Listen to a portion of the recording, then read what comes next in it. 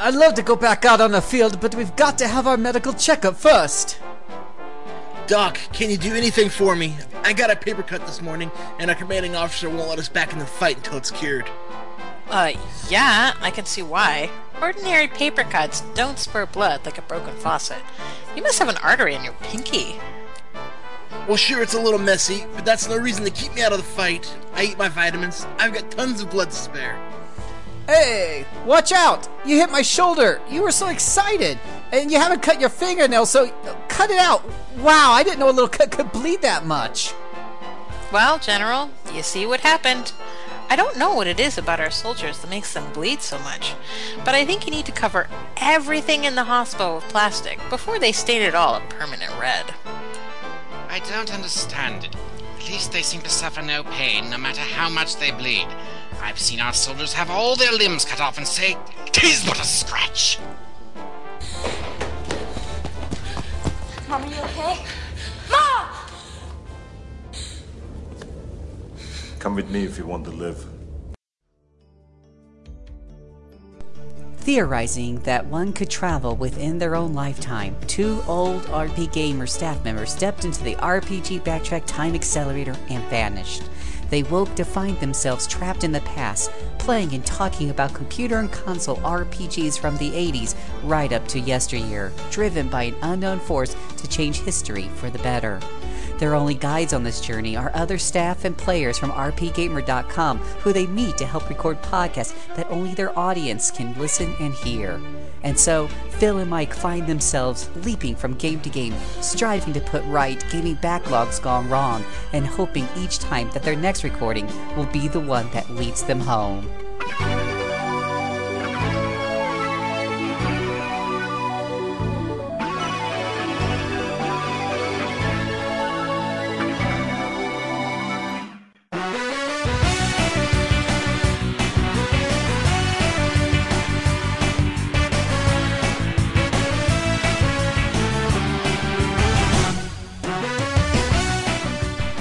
Welcome to the RPG Backtrack. Here are your hosts, Phil Willis and Mike Minky.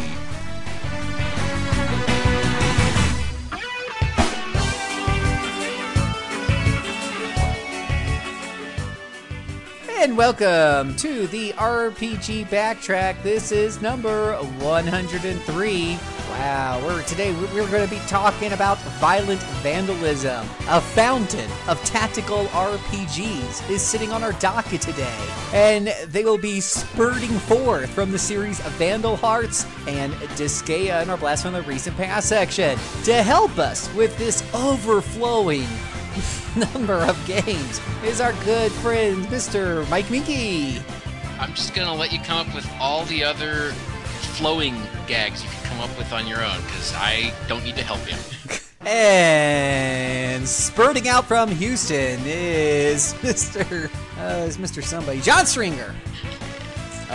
Where am I? I don't know how I stumbled upon this podcast again. I thought I escaped. It's been a while.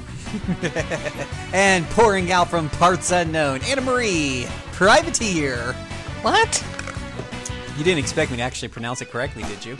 No. Especially since you just... But I'm bursting with excitement to be on this podcast. That's right. Is it just gushing out of you? Oh, man, I can't stem the flow. The excitement's just pouring out of every edifice, isn't it? Our pulses are throbbing all over. And we shall cover the mountains in blood this evening as we talk about the Vandal Hearts series. But We got the beat. we got the beat. We got the geyser. We got the beat. It's a geyser. I have my finger on the pulse of this game. It won't stay beating very long. Vandal Hearts 1, Vandal Hearts 2. Well, it's not even Vandal Hearts 1, it's just Vandal Hearts. Vandal Hearts 2, and Vandal Hearts Flames of Judgment. In our Blast from the Recent Past section, we'll be talking about one of the Disgaea, whatever you want to pronounce it, Disgaea 4 games. Disgaea. Yeah, we'll just call it D for short. D4. Well, we can't do that because now there's a D2. Damn. So, all that, your comments and questions and so much more on tonight's RPG Backtrack. Sit tight. We'll be right back. Ooh.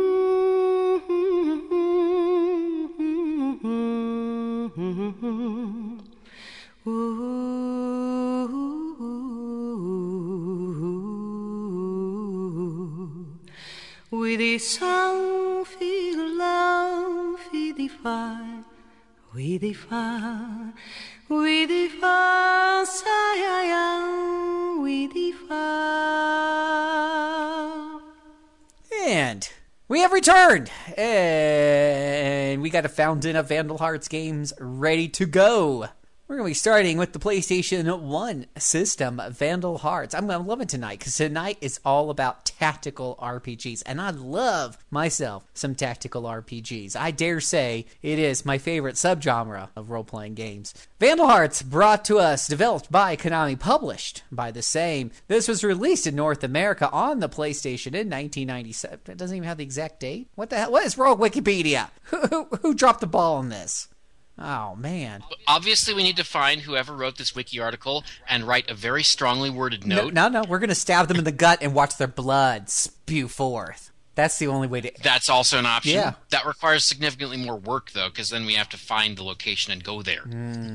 This was... Unless we can employ somebody to do that for us. Released in... Maybe the Liberation Army?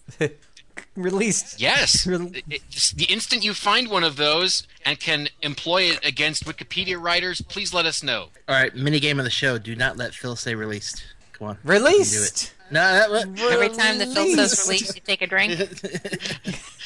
Released like a... But Phil has already drunk more than anybody else listening. You know, I ran out of vodka. It's very disappointing. I'm just drinking tea tonight. It's sad. Tea not even laced with something? I'm thinking about breaking open the show's going to be boring. I'm thinking about breaking open the cherry. I got cherry flavor vodka that I brought down from our trip to Wyoming, where they actually let you buy any kind of liquor you want. And, yeah, I'm thinking about it. Anyway, it is red, like the color blood, that's being released in Vandal Hearts, a single-player tactical RPG. Bam. Shabam. Who wants to talk? I have a great story about how I got this game. Tell us the story about how you got this game.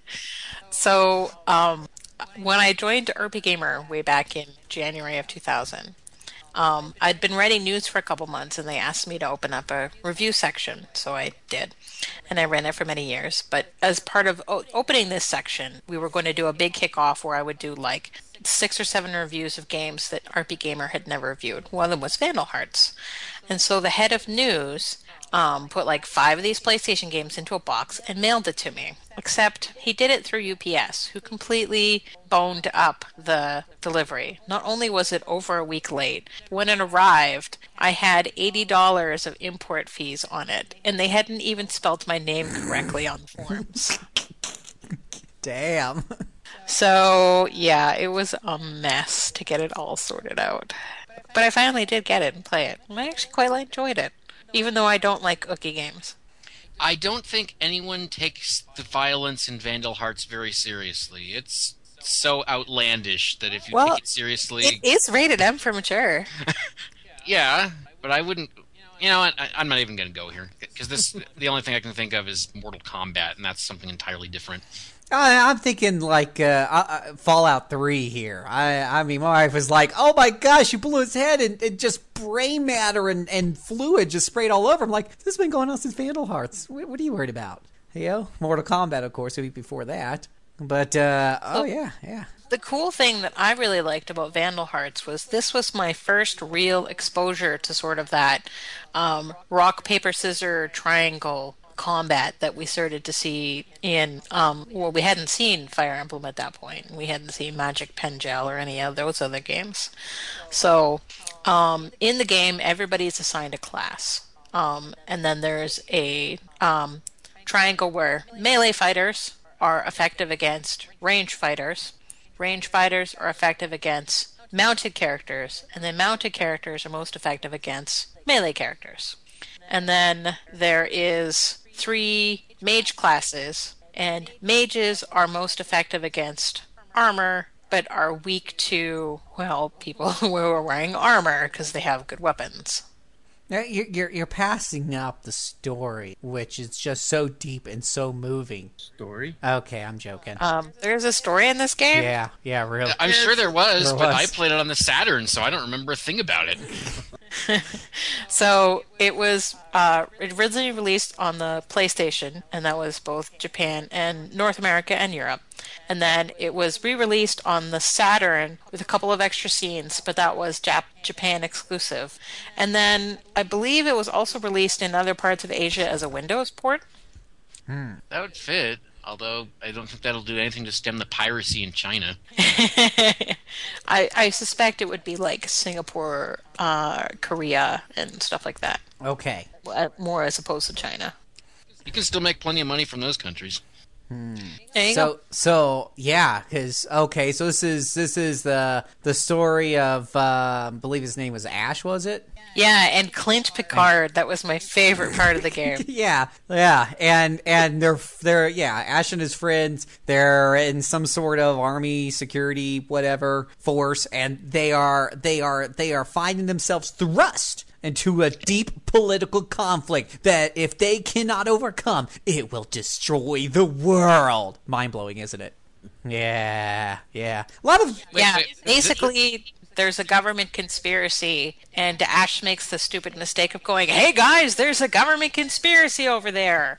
And then, of course, the conspirators conspire to have him eliminated. And that is really the crux of the story. There isn't much more depth beyond that. Well, he's part of an anti-terrorism squad, and they're allowing outlaws and such to. I think you're in your first battle against outlaws, and the outlaws are roaming and attacking everyone and waylaying everyone. And Ash is part of the group to stop them. And I guess while stopping them, he discovers some secrets that they're secretly being supported by the government or something like that. And I think the hero... That's a very Orwellian scenario right there, that the government is propping up the very terrorists whose existence it must fight in order to justify the repressions it's instituting against the people. Exactly. And didn't the hero that kind of set up the government, he's missing and no one can find him, and I think you end up trying to have to find him in the game. Well, and instead of finding him, you end up finding that stupid wizard. I don't remember the wizard. Abu Dabu, or something like that. I remember mostly liking this game, but I haven't played it in over a decade. I guess. Isn't that where Garfield always mailed Nermal? Abu Dhabi? Yes. Oh, is it Zohar Abu Said? There you go.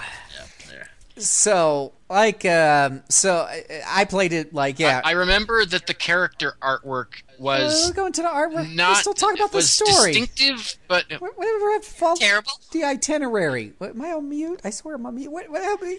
We were on the story. There's an itinerary? Where's the itinerary? We've covered the story. Yeah, it was a deep and moving story.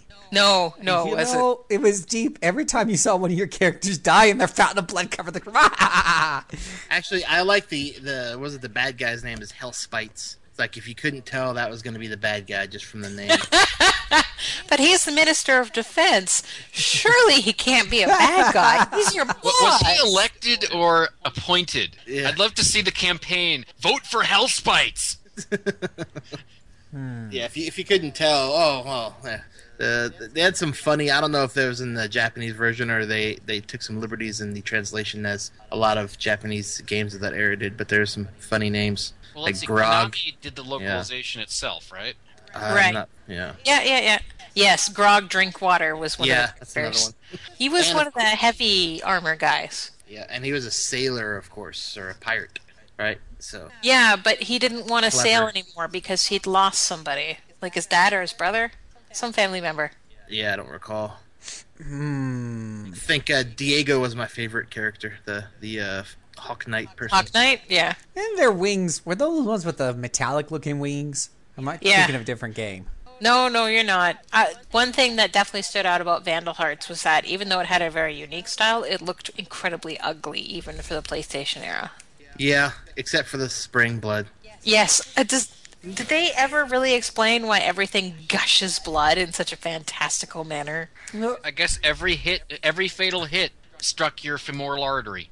That's the explanation. Now, before every battle, they fill every person up in the party like a water balloon, except they use blood. And they're like, here, we just need to fill you up before you get out there in the battlefield. Just going to pump you up. It's to cushion your armor against your skin. If you have it nudging against bare skin, then it chafes and it gets sore. But if you have blood between your armor and your skin, then it feels really smooth. It's almost like you're taking a nice swim on the battlefield.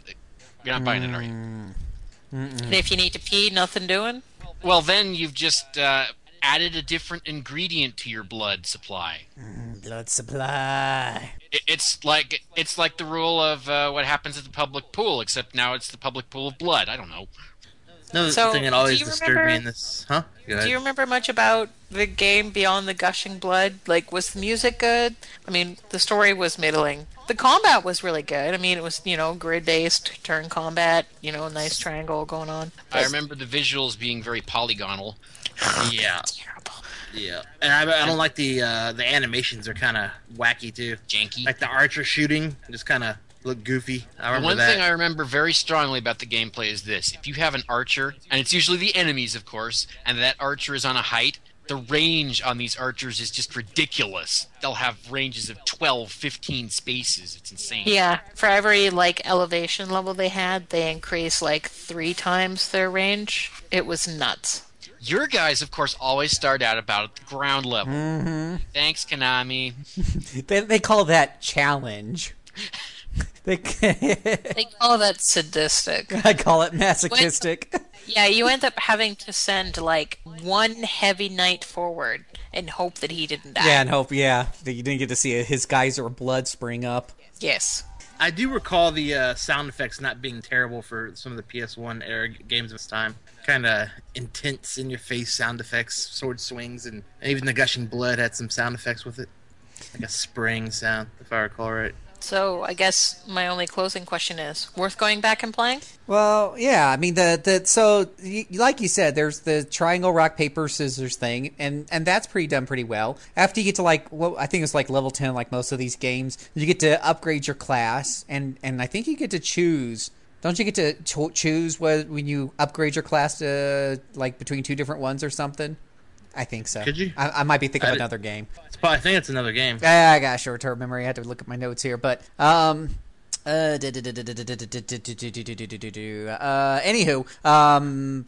let's see here. Example: archers have the option of continuing down the path of becoming more powerful bows users, known as snipers, or being made into flying hawk knights that are capable of passing over land or sea. Yeah, cool things like that I thought made it kind of interesting, and definitely gave you some different options there. Anywho, so you can play it a couple of different ways if you want, and I found that I think you only start off with 4 or 5 core classes. So, and then you would get to, so at first you seem to have duplicates of things when you get enough party members, but then later on you get to diversify a little bit. Between that and the rock, paper, and scissors, I agree there is some cheesy moments, like the fact that the enemies start off so much higher than you and can pick you off from a freaking distance. But like you just said, Phil, it's that's challenge. Yeah, and you will throw the controller a couple of times, but it isn't too hard. And man, it is just so satisfying to see geysers of blood, as long as they're not yours. I had another question. Do you ever actually fight a dragon? Ooh, I don't recall fighting a dragon, but it has been 10 years. Because the cover of the game, you fight. There's a dragon. This huge dragon. That's a good little story on that. Is I draw in my spare time. I drew a lot back then, and I did somebody wanted me to do something based on the armor of the Spirit from the Bible or whatever have you, and I used that I used that cover and I put it in front of me and I drew off of that. So with that dragon coming out, it just looks so cool. So I do like the box art on that. Yeah, I wish the game art. This is one of the rare cases where the game art, the U.S. game art especially, was kind of cooler than, or the box art was cooler than the game art itself. Yeah, I didn't really like some of the art direction in the game. The art direction, it was kind of hard to even make it out. Even for a PlayStation game, it's kind of grainy. I mean, here's another example, in my opinion, of them. You hear me say this over and over again about PlayStation 1, forcing these 3D graphics down our throat too early when they weren't ready for it yet. I mean, you compare this to Final Fantasy Tactics. It's no contest. Tactics did the right thing, keeping everything 2D rendered, and yeah, they try to do this. Basically, these flat 2D, ugly, low-res ass sprites on 3D, low-res ass polygon backgrounds, with which the boards are only so big, or maybe 20 squares by 20 squares or something like that. So around them, you just got this hazy cloud crap. It's ugly as hell. But well, Phil, I will speak out to this extent, which is that the camera doesn't zoom in as much as it could, and as much as it did in some other early PS1 games. Yeah, you don't want the camera to zoom in close on this. It's not going to get any prettier the closer you get in. This restraint on Konami's part, we should be very thankful for, because it makes the eye gouging nature much less painful now than it would be otherwise. Yeah. And I can't remember if this is playable on my PSP, because I know... Oh, wait, no, it's not. No, it's not on the PlayStation Network, because I still have the disc in my folder. And I always move the disc out of my folder when I buy the PlayStation Network version of a game, because then I don't need the disc anymore. So I have a stack of discs I don't need anymore in my closet, and the rest of them stay in my folder where I have all my PlayStation 2 and 3 games on my backlog and stuff. Vandal Hearts, you still have to get on a disc. Yeah, I think you can go back. I think you can play this. You can have a good time. The good thing also is it doesn't overstay its welcome. From what I remember, it was a pretty short game for a tactical RPG. It was shorter than what I remember putting into Final Fantasy Tactics. You're not going to sit around grinding up or anything like that. 20 hours, maybe 25 at the most. Yeah, I recall. Yeah, that sounds about right. Yeah, you're not going to put in terribly too much time into it. And speaking of the graphics, how about those character portraits? Yeah, those are huge noses. They all had really big noses, I recall. Well, it was to accommodate the occasional nosebleed they would have. I kill me. Guys, there's a blood nosebleed, get it? Big noses. It's like, okay. Anyway. You've been watching too many harem shows lately, haven't you, Phil? Yeah. You can get this brand new in the shrink wrap for the low price of $90 plus shipping. Okay, probably not. I don't think it's worth probably not worth that, but you can find a used copy for around $15. So for $15, definitely worth snatching up and trying. There's this reader review I'm looking at here. This guy who wrote into us named Jew Mason gave it a 3.5 out of 5, so it must be good. You know what I find really... Keep in mind, I was talking about the Saturn version, that I don't think much was changed. You know what I think I find interesting about this Jume Sins review? It's the same exact score as Otterland. Great minds. That's an unfortunate Otter played a tactical game? Otter hates tactical games. Great minds must think alike. Otterland gave it a 3.5 as well. Go figure. All right, so with that... Well, Otterland also wants to say that my Spanish coach is an RPG. So while we've got Mike a little stunned, we're gonna go right into the next one. That sounds like a good fun thing to do, doesn't it? Yeah. Oh no, I haven't played this one. You haven't played this one? Wait, was there any music in Vandal Hearts? There must have been, but I don't remember it. Yeah, it's kind of epic sounding battle music all the time. That's all I recall. Generic big battle sounding music. I think it was kind of repetitive, but it wasn't bad. But I'm going off memory. Alrighty then. So let's take this up a notch with Vandal Hearts 2, developed by Konami Computer Entertainment Nagoya, published by Konami. This was released in North America on November 30th, 1999. Another single-player tactical RPG experience coming to you on one CD-ROM. PlayStation. So, PlayStation, Vandal Hearts 2, with twice as much blood, takes place in the country of Natra. Everyone knows Natra, right? Who? Yeah, exactly. Another story that I care absolutely nothing about. Something about some guy, Joshua, 13 years old when it starts off. Something about parents dying in a squabble, which means did his parents... Wait, parents dying? Did they die in a big spurt of blood? That never happens in a video game. But did they die in a big spurt of blood? Do you remember the scene? Wait, Anna. There is something unusual. Both parents dying. Usually it's just one. That's true. That is true. Usually it's already one parent, and then that one parent dies. They've got that one wrapped up. Yeah. I think my favorite part of this game isn't how many parents die. Your sister becomes a hooker. Well, that's clear in the localization. It's hard to argue. Yes. Wow. Okay, Konami. Kudos to you. Yeah, breaking new ground there. I want to say, I really do want to say, and somebody can, I should have popped it in and just played the first few minutes just to confirm this or not. I'm just now realizing. I want to say that the parents died in a cutscene there towards the beginning in a geyser of blood. In Vandal Hearts fashion. I mean, every game sees parents kill off, but usually it's one of them getting punched in the gut. They kind of crumple over and they're like, Mom, and she's dead. But in this game, it's like, blood splurting all up in the screen and crap. I mean, that at least moves you a tiny bit. Not much, because it's so cliche, but... Yeah, anywho, they just form a big group, gotta save the world, something I didn't care. Yeah, I only played like the really early beginning of this game. So I played as Joshua when he was 13. He had Clive and Yuri with him. We were introduced to Rosalie. And the thing that actually I thought was kind of cool about this is that it was like a tactical RPG that you and the computer move at the same time. Yeah, this was, and still is to my knowledge, one of the most revolutionary things about this game. Every time you moved a person, like let's say you're going to move your hero ahead 3 squares and attack, the computer is also picking one of his characters that still have a turn to do the same thing. Now, if you're going to go and attack the guy, and that's the one that the computer also picked to move, well, you're going to whiff the air, because he's going to move, you're going to move at the same time, then you attack, there's nothing in front of you, and then he attacks, and depending on who he's going after, maybe they're still in the same spot. This really created sort of a meta game when you're in these battles, because then you find yourself start trying to double guess the computer. Which one is he going to move, and which one is he going to go after? Because if you know he's going to go after, let's say, your hero, then and your hero still has a turn, pick your hero to move, and the computer's going to completely whiff the hit, and it makes and breaks battles.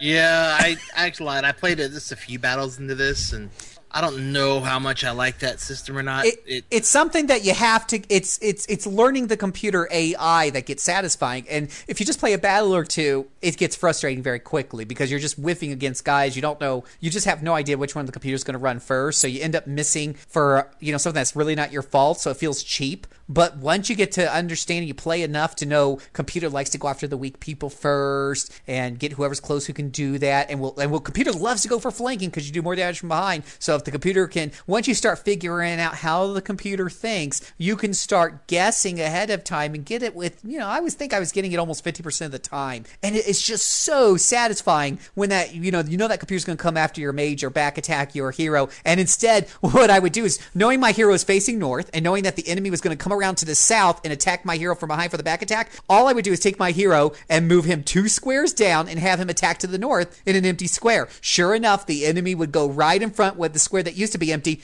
and now I'm getting a back attack instead of him getting a back attack on me. He's whiffing the air. It is just so effing satisfying. Yeah, it sounds like Phil had him a good time tricking that AI. Oh, and then they would just spout in a geyser of blood. So part of it, it was just so satisfying. Everybody became a rogue, but instead of hiding in the shadows and stabbing, it was a matter, can I outthink the computer AI and figure out what it's going to do and figure out its habits and patterns and use that to my advantage. And you kind of felt like everybody was almost a rogue in that in that respect. It made me giggly. But yes, it is a little on the cheap side. It's just, it is. I mean, ultimately, it's not something I would want to do for 80 hours. But for the 20 or so was hours. it 80 hours? No. I don't believe it was. I'm pretty sure it wasn't. I'll see if I can find out an hour for you. Well, wait. I remember I watched the Classic Game review of this, and Mark he said it was fairly hard. Yeah, well, if you don't exploit that whole system of stabbing people in behind and kind of guessing the computer, is paying attention to that, it'll get frustrating. It'll be a long game. Yeah, I mean, it's alright, and it's still got the rock, papers, and scissors crap going on, and that becomes part of the computer AI. Like, if you got your flying dude and the computer's got an archer, you know what the computer's going to do next. He's going to take that archer and shoot your flying dude. Don't get your flying dude in range of the archer if he still has a turn. Yeah, it's kind of figuring out those things, but oh man, that is just so much fun once you get used to it. That's the hard part, though. It is a little bit of a learning curve to get over, and I could see a number of people getting frustrated easily over that. Well, you know what you just described, Phil? You've just described a tactical RPG format that varies from all the others. Well, that's why I really am passionate about this, Mike. Ultimately, this system is a little off. It's not going to be something that's going to be like, oh wow, I wish every game, strategy RPG had this. Whereas, we're going to talk about Disgaea and how much we love, how Disgaea works. There's a lot of things in Disgaea we'd love to see in other games, but this is one of those games that you get out of your system and you're done, and you enjoy that. It's like candy. It's sweet, but it outstays its welcome once you get the game. And I remember it being about the right amount of time. I remember when I was done, I was happy with it. I just didn't feel like a big rush to go back and play it again to try different things like I did with maybe Tactics or some of the other deeper RPGs that are out there. even though Tactics takes a good 3 times as long to play through. Yeah, I mean, I'll be honest. That's actually right, Mike. Just a little side topic there. I've not been dying to go back and play Tactics because every time I start up, I'm like, wait a minute, this is the one that takes like 8 hours because everything goes so slow. Yeah, that game's fun. I always find the game fun in the first half, and then at the second half, it kind of drags. Yeah. Playing Disgaea, I just love the ability to turn off all the animations and speed things up a bit. Oh, yeah. Yeah, but they called it the dual battle system. Doesn't that just sound awesome? No, dual turn system. Oh, dual turn system? Yes. Okay. Because you took 2 turns at once, one of yours and one of theirs. Yeah. I mean, it's an interesting theory. I think I think this game wasn't as popular for that reason. I think it was a love it or hate it. Well, yes and no. I mean, the problem is that people seem to like the battle system and seem to hate the music and the graphics less than the first one. But the problem is that the thing that sucks some people... TRPGs are either going to be, I found in my experience, they're either going to be good at one thing or another. They're either going to have a really good story or they're going to have a really good combat system. And if you're the type of person that plays the game for the story over the combat system, it doesn't matter how good the combat system is. If the story sucks, it sucks. And honestly, the biggest complaint that I've heard about Vandal Hearts 2 is that even though it is like a painfully linear story, it's got so many twists and turns you feel like you're smashing your head into the wall every 30 seconds. Okay, Phil, that sounds like a twisty, bendy story that you have to wrap your head around at every moment. Is that what you recall? There was a story?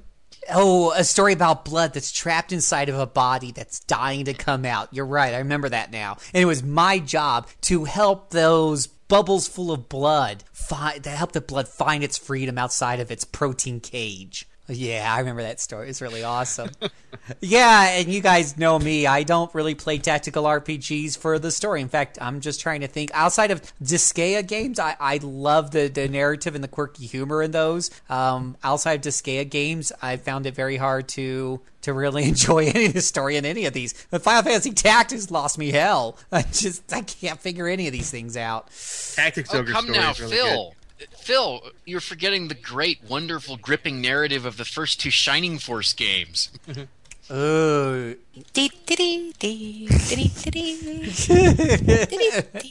Yeah, something like that. So, yeah, you could go... Come on now, Phil. Dark Soul. That's a great villain, if ever I've heard one. I think that's what they do. I think they figure they put so much time into the tactics part of it and thinking that part out that they just like, we're just going to make... No. Like I said... Well, who's the villain in Vandal Hearts 2? I have no clue. Bad guy? I don't remember. Somebody who also had lots of blood that needed to be liberated from his corporeal form.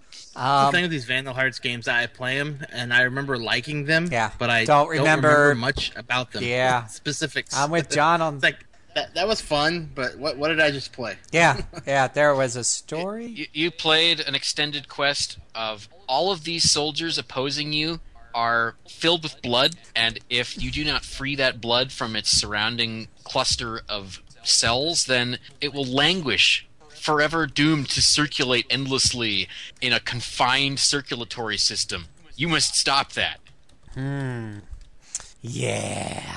This may not, in fact, be the preferred diagnosis of the medical profession. Yeah, again, it's not the earth-shattering, it's not Front Mission 3 that I brag about all the time. It's there's a number of other better TRPGs out there, but it, like you said, Mike, it's original. You can get a little frustrated if you don't stick with it and figure out how that little whatever you just called it, the active battle, not so turn-based system, works. But if dual turn system, thank you, dual turn system. But if you give it a shot, I think you'll enjoy it. And I think, like Mike said, it's original. There's nothing else out there that does that kind of battle system. And I'm telling you guys, once you figure it out and you get a couple of good outthinks on the AI, and you see that satisfying geyser of blood as a result, as you get the backstab on the guy who's just about to backstab you, and you see that geyser of blood, oh man, it's like a bloodgasm. Oh, And I'll leave it at that. So you can get you can now again you have to buy the disc version of this. The cheapest one I can find is about $25 plus shipping. This guy claims that it's adult owned, non-smoking home, and that the disc and manual are in great shape. Most of the prices range anywhere from $40 to $120. With one gentleman from Illinois selling it brand new for $140. Though I don't know, I trust him with only a 92% rating. And this was released in Japan, North America, and PAL territories. So blood can be enjoyed everywhere. And our site, RP Gamer, does not have a review of it. I noticed that. I might have to do a retro. One of us will have to do a retro review. Yeah, I can't believe that. I saw that. Yeah, because good thing I remembered enough about blood to talk about this. She still asked me to talk about this story. I have no freaking clue. Well, were there any particularly memorable fights? Blood. The one with the most blood. I think it was in the middle somewhere. It was awesome. What would that be? When you had about 50 guys show up and all of them needed to have their blood freed? Yeah, you just saw like 50 little balloons filled with blood jump on the screen and you just start going, yay! Oh, yeah, and you just have a good time.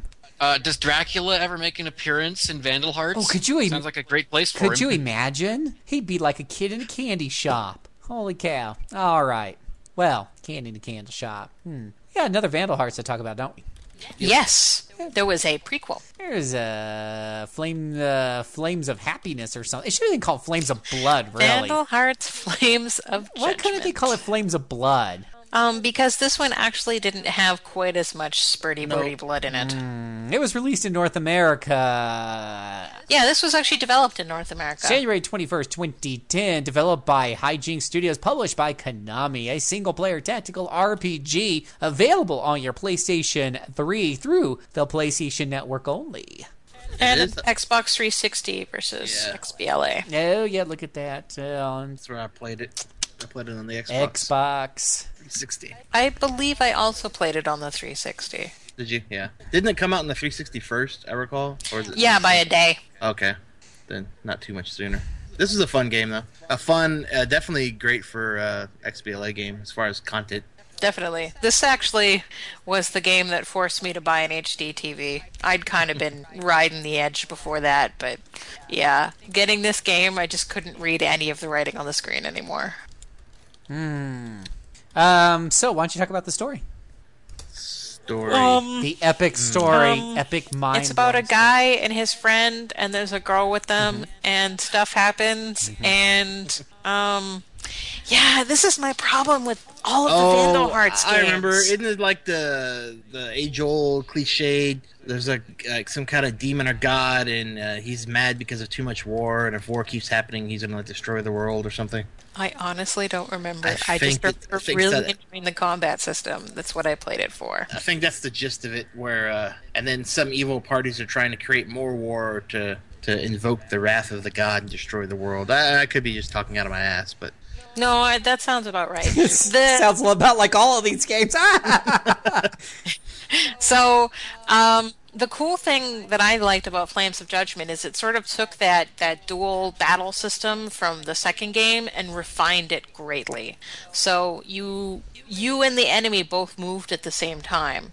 And then you can, and in any given turn, you can move a weapon, item, or a magical ability. And the cool thing is it didn't have sort of the traditional level up system. It had the use it and get better at it system. So every time you swing the sword, you got sword experience. Every time you cast a fireball, you got fireball experience. So you could really start to either jack of all trade or really heavily specialize your characters. And it was cool. Yeah, I do recall that. No, I like that. It was different, and I don't think the dual system was as jarring in this one as it was in 2, if I recall. I think they did clean it up a little bit. One thing I didn't like was everyone had really big heads and little bodies. Yeah, and that's kind of I think that was kind of a spoof on the first. The first one had big heads, didn't it? Yeah, a lot of the artwork in the series itself was very super deformed. So. Yeah. Well, if your head is the size of the rest of your body, then that means you must be very, very buff in order to carry that huge head around, right? Right? No. Oh, come on. I'm trying to come up with some kind of a justification here. Yeah, I'm coming up with nothing. It was just silly looking. Okay, I don't- then we're I just didn't going like for the, the comic strip look. Maybe that. the Avatar pictures either. I wasn't so fond of them. Maybe that's. Maybe that's where they store all the blood. Yeah, I remember most of the reviews for this were pretty good, like 7 out of 10 in most places, and everybody panned the art style and the music. Doesn't this sound familiar? Yeah, I mean, I didn't mind the environment art. It looked not too bad, and some of the enemies on the screen weren't too bad. But the avatars and your own characters, you just weren't running around with cool-looking characters. So you're kicking ass, and you felt pretty bad about it. The thing that I seem to recall, and correct me if my memory is a little shoddy here, is there were things on the map that you could interact with. So, for example, if you were Yes. nearby some railroad, you could actually go over to the switch and hit the switch, and the railroad car would go flying into anybody that was on the track. Yeah, and I think you could also bust open boxes and get treasure and find treasure. And then there's also, they implemented into the battle where, run over here and open the switch to let your team in, or knock this guy down from this perch with these boulders. And, Oh, that was cool. That was the enemy fortress. yeah, and so they did actually force you to integrate the objects in the environment sometimes for the strategy of the game, which was cool. It's different than kill all enemies now. So. Which was basically all of Vandal Hearts too. Oh, come now. That's So- a great goal. That's absolutely different from every other tactical game out there. Now, the thing that I really liked about Vandal Hearts Flames is that it's totally approachable, and I think it still remains totally approachable. It's got a much better balance of challenge to levels that are going to completely kick my butt. So I think that if someone is newer to the TRPG genre, this would be a decent game for them. Yeah, it's not too difficult or grueling. It's not beat you over the head stupid easy either. So I could see capturing some interest with new beginners, but it's not as easy as some of maybe the early PS1 games. Definitely. And I mean, if nothing else, Flames of Judgment has only been out for 3 years, and it's aged a little more gracefully than Vandal Hearts 1 and 2. Yeah, I would say so. At least though, if you can get over those avatars. And Right. because What are you it's- talking about? Those graphics in Vandal Hearts 1 look great now. And of course, because it's a prequel to the series, you don't have to have played Vandal Hearts 1 and 2 to get into it at all. That's right. Was there even any Easter eggs or references to the other games? If there were, I don't At the recall. very end. Okay. And I won't tell you what it is because it's a huge spoiler. But yeah, at the very end, they link together to the. Well, I beat to it, Vandal and I don't Hearts. recall any of the linking. So Yeah, that doesn't surprise me. You can go ahead, Anna. That's what we do. We spoil everything. Come on, No. Phil, back me up here. Oh yeah, absolutely. I mean, this game's only what, 4 years old, 3 years old? Oh yeah, it's well past the spoiler marker. If you No, don't, I also don't want to tell it wrong, so someone else can do it. well, as long as you don't tell a wrong story about what was that game we got blasted for, Mike? One of the Tales of Games. Yeah. As long No, it was Art and Ellico. Art and Ellico. As long as you don't make a mistake about Art and Ellico, or just No way. Yeah. After seeing that nitpick thread, I'm not going into anything else. I'm just going to hang up now. Yeah, I'm telling you. Shoot. Well, Art and Ellico apparently has a very, very dedicated fan base. Very. And that's cool. But I'm also going to disclaimer everything that I've said is my opinion and not fact. Also, we should mention that if there is a dedicated Vandal Hearts fan base out there that is outraged at the liberal things Konami did with the localization of the first 2 games and has been dedicating itself to retranslating them in their entirety so that we can experience the glory and majesty of the first 2 Vandal Hearts stories for the first time in English, we haven't heard anything about it. Huh? Which may mean that such a group does not exist. I'm still... Phil brought up Art and Ellico, and that seems to be one of the primary beefs. That NISA did not translate it well. You guys haven't seen the Final Fantasy VII retranslation project, have you? It's great. Anyways, I think that pretty much wraps up all the Vandal Hearts we have to talk about. Yep, these are, I don't know, I don't think they're ever anyone's favorite games, but I don't think a lot of people They're just- hate them. Right. I mean, they're solid. They're not crap. They're not gonna blow you away. But if you need a TRPG and want to try out a different style, then definitely pick up Vandal Hearts. Yeah, I mean, they're actually fun. I mean, there's, and again, I can't stress this enough, the fact that they're, how long was Flames of Judgment, by the way? We didn't talk about length. About the same, I think 25 hours? Yeah. Yeah. And that's huge when, you got other, especially from that stage, what'd you have, aside from Final Fantasy, or Fantasy Tactics, you had, Katya and a few other ones that were real. Katya? Yeah. Brigand? And, all the Atlas TRPGs that took 60 to 100 yeah. hours to beat. Yeah, it took a long time to beat, and they weren't... Dragon Force. Ooh. Yeah. Well, of course, Dragon Force is special because I spent. You have to beat it 13 times. Oh no! Please do not make me listen to Mike talk about more Dragon Force. I love Dragon Force. It's cool, but I had Mike on one of my other show, and him and my other guest were also a Dragon Force fan, and they took over my show with Dragon Force talk. For all of about 10 minutes, man. Yeah, 10 minutes 5 times. Well, Dragon Force. Well, perhaps we should save his sanity and move on to our. Yes, we should avoid Dragon Force. Well, it'll be a Dragon Force episode. Okay. No, okay, no Dragon. I was just trying to come up with another tactical game that was from roughly the same era. I'm done. All right, well, we're going to take a tiny break, and we'll come back with our blast from the recent past.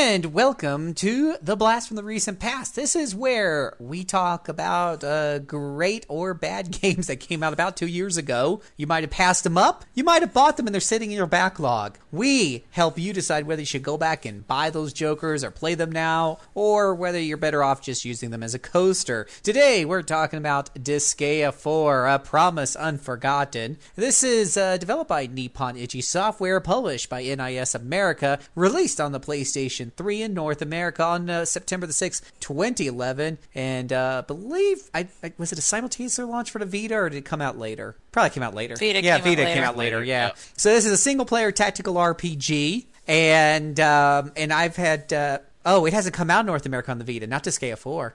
3 has, but not 4. Haha. They were that's right, January 2014. That's right, I remember reading this. They announced that they are going to be releasing it for the Vita, and so we're hoping, of course, by natural extension, that we'll eventually get the North America Vita release. So, Disgaea 4. Gosh, geez, if you haven't played a Disgaea game, boy, you really need to go and play one. These things are just a lot of fun and really awesome, and Disgaea 4 just carries on that proud tradition that the first one set up. It's the latest game. Well, it was the latest game till Disgaea D2 came out. I got it in the mail yesterday. Yay! Sitting right here, Disgaea D2, A Brighter Darkness. Anywho, Disgaea 4, Promise Unforgotten is a story about a former vampire tyrant-y guy and his faithful werewolf servant. And I'm really terrible with names, so I could slaughter them. But we'll just call him Val. I think I like Val for short. Oh, come on, Phil.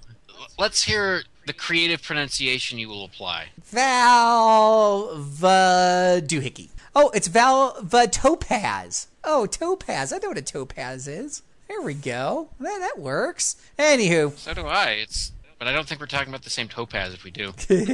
Anyways, the title Promise Unforgotten comes from the fact that this is a demon lord guy who absolutely keeps all of his promises. That's a big, big thing with him. And he mentions at the beginning that he has made a promise never to drink human blood again, which is pretty funny for a vampire. Instead, he lives off of the power of sardines. Well, it doesn't have to be funny, at least not straight, because wasn't that the premise of the vegetarian vampires in that Glittery series that has finally stopped seeing new installments? Well, then you had... then you had... You know the series I'm talking about. Oh, jeez. You had to go there, Mike. We're talking about vampires abstaining from human blood, Phil. Are you talking about Twilight? Oh, she said it. Oh, I'm sorry. My ears. My virgin ears. Yeah. I should add an addendum here. Twilight with riff tracks. Yeah, I was going to talk about that really obscure cartoon from the 80s about the Count Duckula who drinks tomato sauce. He's a vegetarian. Oh wow, you still there, Minky? Did I lose you? Didn't he spawn a Saturday morning cartoon? That's what I was saying. It was called Count Duckula. Anywho, we digress. The whole point is he relies on sardines for his power source. And because he's not really I don't think I've found out the reason just yet, but he's clearly been demoted, and he is now in charge of the Prinny Warden. So Prinnies is, as it mentioned in the first Disgaea or so, Prinnies are these little penguin guys. They're the lowest form of demons in Disgaea. They're generally sinful souls who are trying to atone for their sins in the real life, and he's in charge of the Prinnies. He's basically their trainer, and once he's got them trained, then they're ready to move up to the Netherworld, the real place where demons hang out, where they will get to serve demons to work off their sin. So these are really the lows of the lows that he's in charge of, just getting them ready just so they can serve real demons and the such. And so he's graduating this group of these Prinnies, and he has given them, for their graduation ceremony, he's given them each one sardine, because of course Prinnies, being penguins, love sardines. But before he can give that to them, they are all taken away from them. It turns out it turns out that the Corruptiment, which is their government, Corruptiment, we should call our government the Corruptiment. The Corruptiment has put a ban on Prinnies, is hunting them all down. There's just too many Prinnies. They're overpopulated, so they're out to kill them all. Well, this pisses him off because he made a promise. He doesn't care if the Corruptiment does something to the Prinnies only after he's given them the sardines. He just wants to feed them, and they go away. So he goes off and to hunt them down. It's a freaking silly story, but it's one that you're going to remember, because as we mentioned in the other games, it's like you forget those save the world types of stories. Disgaea games, they're hilarious. They got great characters, great humor. You just love to play these things.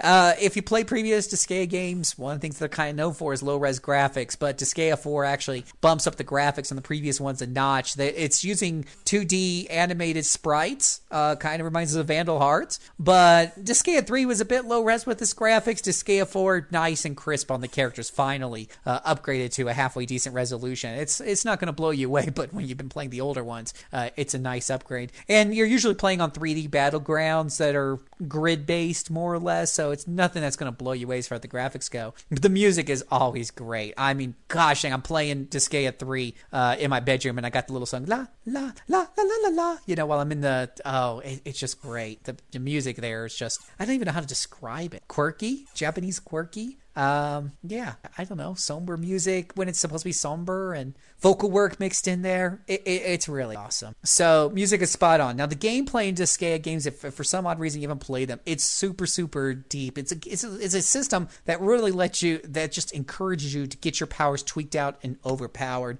I could spend all show just talking about the different subsystems that are here. And if you play Disgaea 3, Disgaea 4 doesn't change a whole lot from Disgaea 3, but tweaks it. So you got your characters. You start off with some basic classes like healer and fighter, plus you got your hero characters that basically, for more or less, tend to work like normal fighters or archers. And as you level, you level them up, you learn new skills, you buy new skills with currency that you earn while you're killing crap. And as you level up the basic classes, you unlock extra classes. It just goes, you get items, you can dive into the items. Each item, this is kind of silly, but it's true. So you buy an item, it gets you stronger, it adds to your defense or whatever the deal may be. And the funny thing is everybody can equip 3 defensive items, even if they're all the hats. You can wear 3 hats if you want to. It doesn't matter. You're just using them for the stats. But inside of each item is random dungeons, many levels of random dungeons. And you can go inside those items into Item World and clear dungeons, which makes your item and weapon more powerful while you earn experience, while you earn crap tons of, I forget what the currency's called, but gold or whatever the deal may be, which you're going to use to buy even more powerful items. There's a story going on there that I mentioned before. So there's main maps that you need to clear to advance the story, and every time you clear a map, you get a good, juicy part of story that for the most part is voice acted. So usually my standard rinse and repeat thing is I'll do a few maps, get a good chunk of story, and then I'll dive into Item World and get some levels and power up one or two items and earn a crap ton of gold so I can buy even more powerful items. And that usually keeps me ahead of the curve. By the time you get to the end of the game, the final chapter or two, like in most of these games made by these guys, tend to really spike up the difficulty. But the great thing about the Disgaea games and most of these games these guys make is that you can go back and you can do item levels, and you can make this game as easy as you want by exploiting the subsystems that are there. There's even a way to vote, to have the senators vote on whether or not your game is easier or harder, whether or not the enemies are higher or lower level, whether or not the items that are being sold are higher and lower level. I mean, there's just all kinds of ways to make your characters, get sicker and sicker in terms of raw power. But for me, because my time is limited, I'm not one of those crazy people that looks to exploit the subsystems to make the most powerful, awesome party ever. So I just usually get just enough through to beat the story and see what they're talking about. So, Disgaea 4, a lot of super fun. I'm still working my way through it myself, but, our very own Mr. Mike Apps, who couldn't be here tonight, who reviewed it for the PlayStation 3, gave it a 4.5 out of 5. So he says it's the finest iteration of the Disgaea series. Varied, complex maps, keeps things interesting. That's another thing that the maps, another thing about the Disgaea games. It's very easy to get bored with tactical RPGs, especially when you're grinding for levels and stuff, because it's kind of, especially you're fighting generic enemies, it feels like the same fights over and over. You're kind of rinsing and repeating and slowly leveling up. With Disgaea games, you're going to, even if you're going to Item World or you're replaying some of the excellently designed maps, because of the geo blocks that can make enemies more powerful, weaker, give you more experience points, give you more gold, change the rules of the game. There's a block that will, if you're on it, when you get hit, you instantly die. There's another block where if you're on it, you get healed instead of, it reverses your damage. You get healed instead of getting hurt, unless you cast a cure spell, you get hurt. There's all these blocks that can do all these different things. You can even line up the blocks and destroy them in a way that clears off the whole board and gets you lots of bonus money and experience. It just goes on and on. The game's very deep, but it eases you into it. There is kind of a tutorial, which I've noted is at the beginning when they're easing you into the different things and moving you through tutorials, they're almost word for word the same as Disgaea. So again, not a whole lot different here, but what's there has been tweaked from Disgaea 3, making it a tighter and more fun game. So check it out, Disgaea 4, highly recommended. Let's just check our boys. How many total Disgaea games do we have now? Not counting ports. Well, yeah, now that you've got, so they just released Disgaea D2, which is a proper sequel to the very first Disgaea game, which was very popular. The characters in that, just a lot of fun to watch them interact. And which makes 5. Six. Where's the 6th one? There is 1, 2, 3, 4, D2, and then there's a text adventure game. I'm not gonna count it. It's on the PSP. It's gonna count a text adventure game. It's not Why tactical not? It's RPG. a Disgaea game.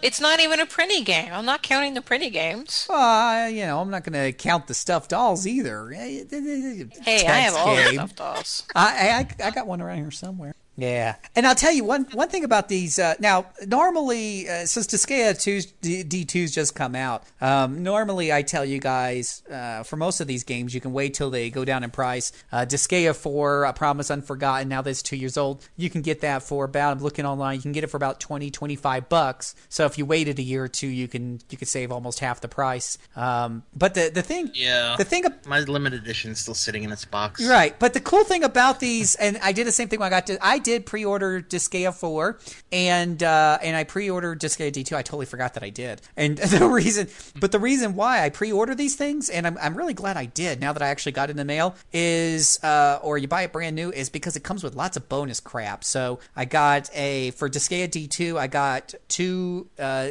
disc soundtrack. I've got a really pretty postcard. Looks like a large postcard, I guess. I could put that somewhere, I suppose. And I've got supposedly an art book, it said, but I don't see it. I'm looking. Maybe I got a real instruction book for what that matters. That doesn't look like an art book, though. Is it in the CD2? Hey, that'd be a very small art. No, I don't see where they get off with the art book. All I got is an art card. I don't got an art book, so I'm going to read the back. Did it say art book? Demons and angels from the netherworld. Blast away.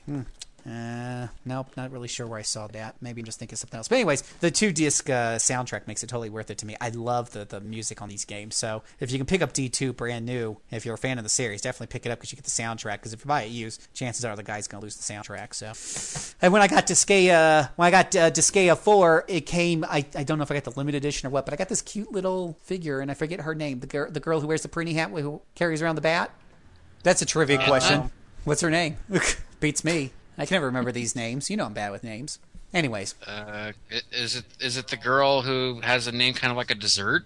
Like I would remember. Flan? No. That's the angel girl. That's in D2. Yeah, this one's from Disgaea. Oh, 4. Okay. When I bought 4, I don't know if I got the limited edition or pre-ordered it or what, but I got a little figurine on the stand. It looks really nice.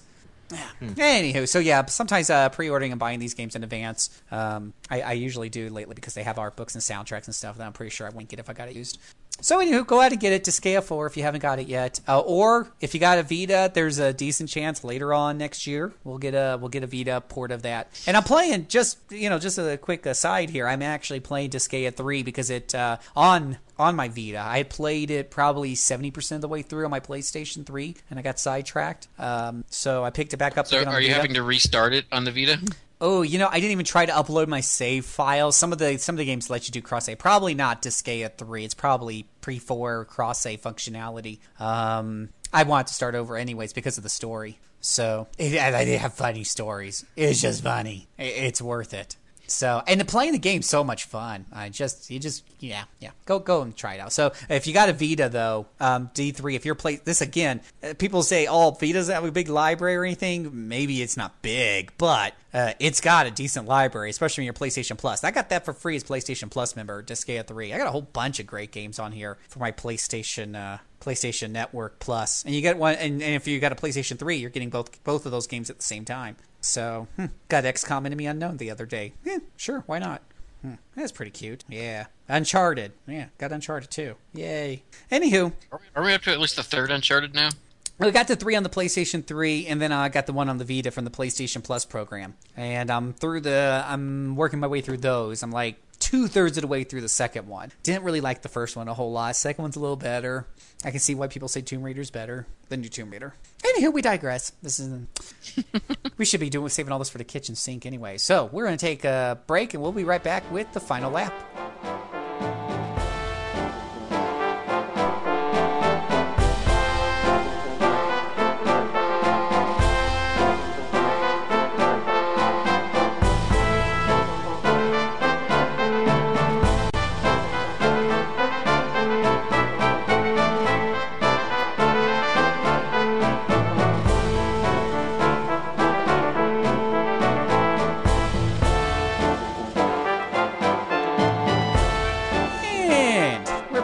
This is the final lap where we read your questions and comments on the air, answer your questions, and just talk about whatever the hell we feel like talking about. But one of the first things we do is mention what the next show is. Our next show is, and Mike, you told me I can say this, right? I even got special permission from Max Durham that this will go on the index. All right, it's RPG Backtrack number 104. I'm the Juggernaut, bitch! Oh, I've been dying to say that for weeks. We're going to be talking about the X-Men Legends game, some of my favorite games on the older system, so I'm looking forward to that. And yeah, so we will do that in a bit. We don't have any questions or comments because I'm still trying to get the last show up because we kind of recorded that a little late. So these two will probably go up close to each other, unfortunately, unless Mike decides to get creative and space them out. We will see. We'll see. it all depends on when I have something to work with. There you go. Alrighty, so let's talk about what you guys are watching, playing, doing on the site. Haven't heard from Anna in a while. Anna, what's up with you? You've been busy. I'm trying to think of when the last time I was on the backtrack was. Well, I got married. That took up some of my time. Yeah, you gotta. That makes absolutely no sense. Anna. Yeah, like get out. The nice thing is, you and Shirley don't do anything together, right? No, not really. No. We play video games in the same room. That counts as marriage, right? we play a lot of video games in the same room. Yeah, family that slays together stays together. It is true. But now that I moved into the U.S. and have health insurance and stuff, I've just been dealing with all sorts of doctors, which is good because now I have new eyeglasses and I've had a toenail removed and all sorts of fun stuff that means you can just bitch about the Washington government just like everybody else. No, because we have health insurance through his work, and your government is stupid, and I want to quit your country, but I haven't yet convinced us to move to Canada. Well, Anna, all you have to do is come up with a way to make the U.S. government work. Fire all the Tea Party. Okay, and then come up with a way to make sure that more Tea Party are not simply put right back in those seats. Ban the Tea Party. You go ahead, right ahead and do that, Anna. Let me know how your success rate goes. I mean, if the Bloc U.S. politics is so easy to fix. Hey, if the Bloc Québécois has taught me anything, it's that people eventually get tired of their crap and make them go away. It just took the Bloc Québécois 40 years. Sorry, man. Yeah, so just imagine if the Bloc Québécois had the capability of making the government in Ottawa shut down. Well, they almost did. They almost caused our country to split. And just imagine that they've used that on a weekly basis, almost. Ooh. Well, yeah, I'm glad they're not a political party anymore. But yeah, other than that, I've been playing a lot of video games, and they have mostly been portable stuff. And these are much more fun to talk about, actually. American politics is confusing to talk about. Video games, not so confusing. So I've been playing tons and tons of 3DS stuff, and I've been playing tons of stuff on my mobile. Particularly notable ones, I played and beat Mario and Luigi Dream Team, and I am currently, I'd say, about 75% through Etrian Odyssey Untold, the Millennium Girl. Wow, making some progress. I am! As the one who reviewed Dream Team, what were your thoughts on it? Yeah, what were your thoughts on it? Yeah. Much better than Bowser's Inside Story. Really? Okay. Yeah, my issue with Bowser's Inside Story is I got about 2/3 of the way through the game and was like, you know what, this is boring, I'm done, and I feel satisfied with the content I got out of this game. And I just put it down and I've never thought about it again because I was done with it. The only thing I didn't like about Mario and Luigi is the second to final battle stinks. What, you don't like going into the dream realm and being chased eternally until you figure out exactly the way to get out of it? Actually, that I didn't mind. No, it was much like the previous Mario and Luigi games, there's a giant Luigi battles, and they've done a fairly good job of making them scary. Are you talking about the last giant battle then? Yes. Okay, I thought you were talking about the Antasma fight. No, the second to last boss battle. So they've done a relatively good job of spacing them out. There's only 5 in the whole game. But the problem is that part of finishing the battle requires you to tilt your 3DS. Is a gyroscopic sequence. And the gyro in my 3DS, despite it being new, is not actually attuned correctly.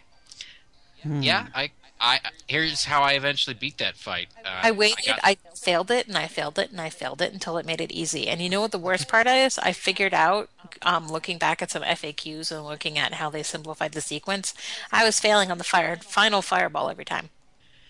Well, I think I actually beat the fight itself, but then it gets more complicated when you have to guide Mario for the final strike. Yeah. Yeah, the gyro was where I was having the issue. Okay, I just beat it. I failed, and I failed, and I failed until the game made it easy enough for me. Well, it was the same thing for me. Eventually, it asks, you seem to be having trouble. Would you like us to make this easier for you? Yeah. Actually, the thing that I really enjoyed about Dream Team was that the bosses were a huge, massively huge difficulty spike. But if you lose, then you can switch to easy mode. And that was the thing, is it was like, it felt stupid that the bosses were easy, but then they restored my faith in the game that if you die to a boss, you can restart it on easy mode. And it's like, well, I really like this game. The boss battles are the things that I don't like, so if I can just plow my way through them and get back to actually playing the game, then that makes me happy. And then you feel like you had too easy a time because you down the bosses in under a minute, but whatever. In 2 weeks, yeah, that's okay. Even the final boss. Did I beat him without? Yeah, I managed to beat him, I think, without being on easy mode. But yeah, holy crap, running through the dream world a trillion times and tripping over the wrong hole. Yeah. But yeah, overall, I felt like it was a really solid game, and I'm looking forward to the next one. Well, I liked it on balance, sure. I just thought it seems to take longer to play through than the other three, except the adventure doesn't seem to take noticeably longer in the scope of it. Correct. Which means that the text you're going to get is so unnecessary in spots that it bugged me a bit. And I like the fact that there are all of the stuff from the previous game. So there are bean people, and there are the poot things from the Animal Crossing games that were also in previous Mario and Luigi games. And so the block people, I think, were in... We're in Bowser's Inside Story. Okay, yeah. I couldn't remember. Partners in Time is still definitely my favorite, but Dream Team is definitely my second favorite in the series now. So it has Usurped Superstar Saga. No. Well, even with my reservations, it was a fun game. Yeah, definitely. And I mean, I would highly recommend it. And this last week, I bought and downloaded Etrian Odyssey Untold Millennium Girl. So apparently you've been plowing your way through that thing. I have been plowing my way through it because it's only been out for a week, and yeah, I really want to finish it this week. So because there's more games coming out that I'm going to want to play. Oh, I'm so looking forward to that new Zelda game. Oh yeah, holy! You gonna get Hometown Story? Isn't that a stupid question? Perhaps, but let's just get it on the record. There's always too many games. Too many games. Yeah, I'm getting Hometown Story. I get it as part of my job. Well, okay, see, everybody who listens to the Backtrack might not remember that, so it's good to get it on the record. My apologies. I work for Natsume and other video game companies. So, yes. Yeah, I'm pretty stoked for Hometown Story. But I'm obviously quite biased. But yeah, I played the first Etrian Odyssey game and never got further than the first 2 or 3 levels in the first stratum because it was just too hard for me, and I'm okay saying that I'm a gaming wimp. I'm cruising down the easy street with Mac, on my side, and so I didn't play 2, I didn't play 3, but I purchased Chris Etrian Odyssey 4, and watching him play it, I realized that they have significantly changed the game. It's like, oh, there's an easy mode now, and oh, there's assisted mapping, and oh, there's all these nice little things, and when I heard that Etrian Odyssey Untold had like the pre-established party that follows a grander story, I'm like, sold, hook me up. So I am playing on story mode, and I have my established party.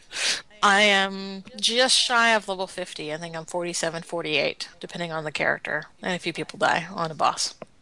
And yeah, it's really fun. I'm playing on easy. I have assisted map turned on, and I'm just plowing through it. It's really fun. It's the Etrian Odyssey game that I wanted Etrius and Odyssey 1 to be, and so we're very full circle now. Very full circle. Yes. So if you don't like hard games, pick up Etrian Odyssey Untold, because there is an easy way to play it. Yeah. And don't pick up the Dark Spire. Don't pick up the Dark Spire. Oh my goodness, it doesn't have an easy mode. It doesn't have a medium mode. Yeah, it actually doesn't even have. I wouldn't even say it's hard. I would say it just cheats. It's just wrong. Yeah, and for those of you who like super hard, you're masochistic, you got all the free time in the world, you like to draw your own maps, you can still play the new Etrian Odyssey, your way. You can still play it. That's still all there. They have not taken that out. I think you can actually play it on a harder mode than the original game. Yeah, you can take it up a notch. I don't know if you have to beat it first or if you got that right from the beginning, but yeah, I remember seeing that new higher difficulty deal. So I mean, yeah, you can play it your way. I think that's what makes it. That was what was really cool about the new Fire Emblem, is giving the player the option is just that to me is a win-win. That's. Oh yeah, I played and beat that on casual, and I then played and beat it again on casual. And I like made a spreadsheet of all of my marriages so that I could maximize all of my children's potential. Oh, jeez. There's something wrong about this. It's like your what do they? I was selectively breeding. Deal with it. Genetic breeding your kids. I don't know. They're just, man, it's like cattle. They're like cattle. Yeah, get that stud over there, man. He's a good stud. We're going to use that one. Too funny.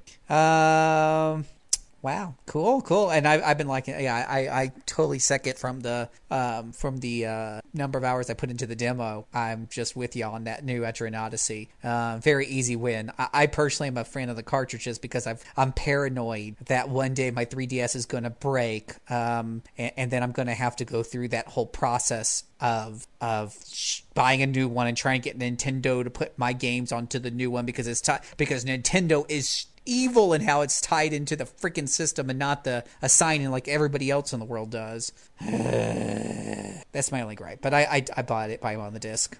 Yeah, I don't download stuff for any of the Nintendo systems either. Yeah, I mean on a Vita, I regularly delete and install on different cards and stuff. It's not a big deal. It's tied into my account. Anywho, but it looks pretty too. I think it looked pretty. Don't you think it looked pretty? It is very pretty. I like the way it looks. I like the graphics. I got nothing but love for the new Etrian Odyssey so far. And I didn't have everything but love for the first one, as people have heard me rant about the first one. So, alrighty.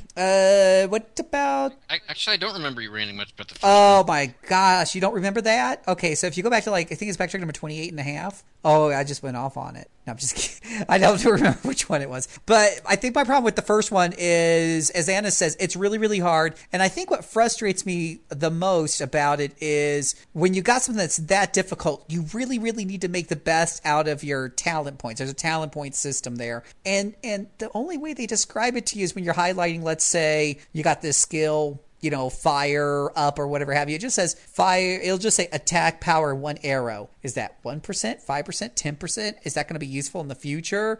Binds heads. Binds heads, maybe stop spell casting. What's the percentage chance on that? I need some details because God, the Lord only knows. Once you put your point into it, you don't get it back. You can respec essentially for the cost of 10 levels, which only took you 28 and a half hours to grind out. This ain't to scale where you can get 10 levels really quick if you know how. Now this is you earn every single level in those early, especially in the early Etrian Odysseys. It's tough as nails. So I don't mind it being tough as nails as long as you explain to me exactly what are the skills that I get to choose from, and give me some idea of, so I can properly plan out my strategy so I don't feel like I've wasted 22 and a half hours. And you can kind of get around it by reading, a strategy guide. I would highly recommend if you're going to go play earlier Etrian Odysseys, go read a strategy guide. At least figure out, it's kind of like we talked about with the Dark Spire, at least figure out, which one of those, what they do, and probably more importantly, unless you want to waste, hours and dozens of hours of trial and error, you probably want to go ahead and read what's actually useful in the higher levels so you don't waste your time buying skills that, at the higher levels when you really need skills the most,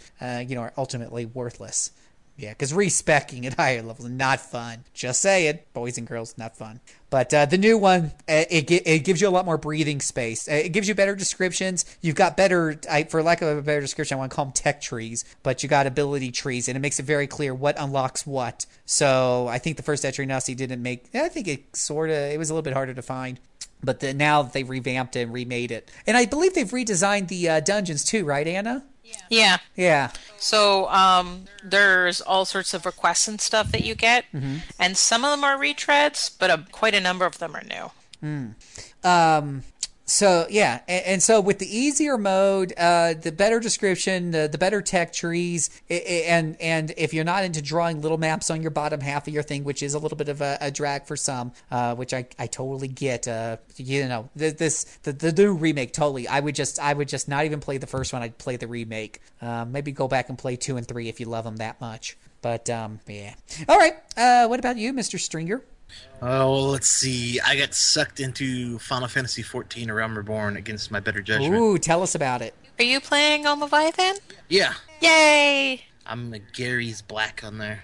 Then I got my buddy to play, and my wife's playing. I don't know, I kind of swore off I'd never have time for MMOs again, but I'm having fun with it. The game's beautiful. It's really, really nice looking. The music's really good. The gameplay is mostly standard fare, but the story aspect so far is intriguing. And basically, just I'm hooked right now. Have you hit level 30 yet? No, I'm at 26, maybe 25. So at level 30, you finish your first class storyline, and from there, everything goes tipsy-topsy-turvy. It's really cool. Final Fantasy XIV is neat in that it's a really good Final Fantasy game and a solid MMO. Yeah. So if you like one or the other, definitely give it a try. Yeah, so far so good. Definitely, I don't really have a lot of complaints. I wish there was... I kind of don't like the way they bind classes to whatever weapon you have. I like having classes with weapon variants. Like, the warrior character gets to use these different, swords, axes, hammers, that kind of stuff. But it's a small gripe. I can get over it. The rest of the game is pretty fun. Other than that, I was playing Tactics Ogre again on my PSP. I've played it before, stopped for some reason. I've beaten the original, the port on the PS1. And I love the PSP remake, so I keep going back to it. It's one of my favorite games of all time. It is really well done. I like it too. Yeah, it's in my top 5 for sure of all time. I love that game. Other than that, not a lot new. Since the last time I've been on, I now have a daughter. What? I don't think. Yay, congrats. What system is that game on? The System of Life. No. I think Mac reviewed that a few years ago. It was a really slow Gave it a 1 out of game. 5. Yeah, he said that there were almost no ways you could bork it to your own advantage, and that it's really, really long. Yeah, you're talking years before you get anywhere in life. And the subscription fees, whew. Subscription fees. No, she's 9 months old now, so I guess it's been that long since I've been on a show. And it has cramped my gaming time some, but not as much as you'd think it might, or as other people would make it out to be. For the first year, you get lots of gaming time between crying, pooping, and eating. It's when they start doing this, like walking, that you start to lose a lot of your gaming time. Yeah, she crawls really well now, gets into my games all the time. She's unplugged my... Actually, I was I was fixing up the index to upload the Baldur's Gate 2 Enhanced Edition story. Right as I was clicking to submit... That sounds like a story you've done for the site. Yeah, exactly. I think you should tell us about it. Right as I was clicking submit, she pulls the cord out of the wall for my power strip that my computer's on. Oh, no. It just zapped. I'm like, I hope that didn't just screw everything up. I was kind of worried for a second, but no, it didn't. She didn't electrocute herself, did she? No, she just... Okay. We'd be having a different story if that happened. But no, she just... this was the night... This was the series of nights where I got to experience the lovely treatment of my emergency ward at the local hospital. My wife, she's quit her job and she stays home and takes care of her, and I do the work thing every day, and it's different, but it's different, but not as different as you think it might. So things change, but then you kind of get in a routine pretty fast, and it's kind of normal again. So it's not too bad. I did have one day I came home and I was trying to play a game in my 360, and I started it up and nothing was popping up as a game being in the system. Apparently, she opened up the tray and pulled the game out, and the game is laying on the floor. While I was gone during the day. She likes the pretty lights on it, so she go and of course I have the slim version, so it's touch open. So she'll graze that thing and pops the disc out. Oh, that's really fun for her. So then she's got to grab the disc out from inside the disc tray and then throws it on the ground. She hasn't had to exercise her teeth on anything yet, has she? She's got two bottom teeth, but she puts stuff in her mouth, but I don't think she really does damage with it. So if anything, she'd slobber on it, but she likes pulling games off the one of the shelves fairly often. But so far, nothing really damaged. So far, so good. And then sooner or later, when she gets a little older, then I get to have the fun of playing games with her. So hopefully that'll be cool. Now, it's even more fun when they're a little bit older. I had a fiance who had like 5-year-old. I was watching one time, not watching close enough because she stuck a fork into my CD-ROM drive and closed it really nice. And no, the fork went in the VCR and coins went in my CD-ROM drive, which I was unable to use to play video games later on. Yeah. Yeah, I'm sure there's going to be something like that in the future. Just luckily it hasn't happened yet. But she's only 9 months, so I have some growing pains ahead of us. Isn't that when you just get rid of them? You mess with the game system, you're gone, type of deal. Yeah, I don't think that's quite how it works, Phil. Yeah. I seem to remember George Carlin having a line along these. Here's how he makes it out. People make it out like it's the toughest thing in the world raising a kid. It's not. If you follow the steps. First step. You take the kid, you stick him on a street corner. Then you leave him there for a week. You come back. If the kid is still there, you got yourself a stupid kid. And you just work up from that, and you just work from that base. See? Very simple. There you go. Evil. No, so, I mean, other than that, I'm trying to think of any other gaming things I've been up to, but I was trying to play Dragon Age Origins again and got sidetracked. I need to get back to that and finish it. I was pretty close to the end. So I was trying to catch up on some of this nasty backlog I have, and fortunately having babies do not help with the backlog neither, so. No, that's exactly what I've been doing, my friend. Backlog attacking. Yeah, but then all these new games come out, and then I get into an MMO that's like never ending, so. Good luck. Yeah, that's a backlog creator right there. WoW did that to me for years. That's why I have the backlog I do. So yeah, exactly. No, I'm right there with you, man. I swarm off, and then I get lured in every time. I'm a sucker. You almost make me want to do it. I almost want to pick up 14, but I'm saying no. I got to get rid of this backlog. It's a lot of fun. It is. It's at least just it's remember something how I'm long enjoying. you were addicted to WoW, Phil. And we have a Resist the really, siren really good community on Leviathan. Yep. So tempting. Hey, I did it and I swore it off, and I'm not regretting it so far. I'm enjoying myself, but I'm also not going as hardcore as I did. I mean, WoW was like in college, every night, must make every raid, must play all night kind of thing, and I definitely do not have that with Final Fantasy. It's more of a, I'll get on and I'll play for an hour, or on the weekend I'll play for 4 or 5 hours sometimes, and when time permits, and usually just playing these games casually has burnt me out in the past. Or not basically burnt me out. It's more of I lost interest just because I wasn't fully getting into them. But so far, I guess the good single player element of the game has kept me coming back, even though I'm only playing it casually, which normally kills my MMO interest. So yeah, it can be. It can be really hard especially if your friends continuously out level you and they're doing dungeons that you don't qualify for. Well, don't forget that there's 2 things that we can do to make sure of that. Number 1, there's a level sync. Mm-hmm. So you can actually, if you're going to do like a dungeon with someone, you can actually sync down to that level. So that's not an issue. And number 2, because you can play every class on only one character, if you want to join and you prefer to have someone with you that heals, someone can play their conjure with you and just have that class as something they play only with you. And then when you're not on, they can level their thaumaturge. Yeah, and the other issue is crafting is very time consuming. It's more involved and somewhat rewarding, but man, I'll sit there and I'll burn hours crafting, and you can do every crafting and gathering, and sometimes you have so many choices it's hard to pick just one. If that makes sense. You're like Pringles. Yeah. We don't. Yeah, I guess so. But yeah, the crafting's been a time sink, but you don't have to craft, I suppose, but.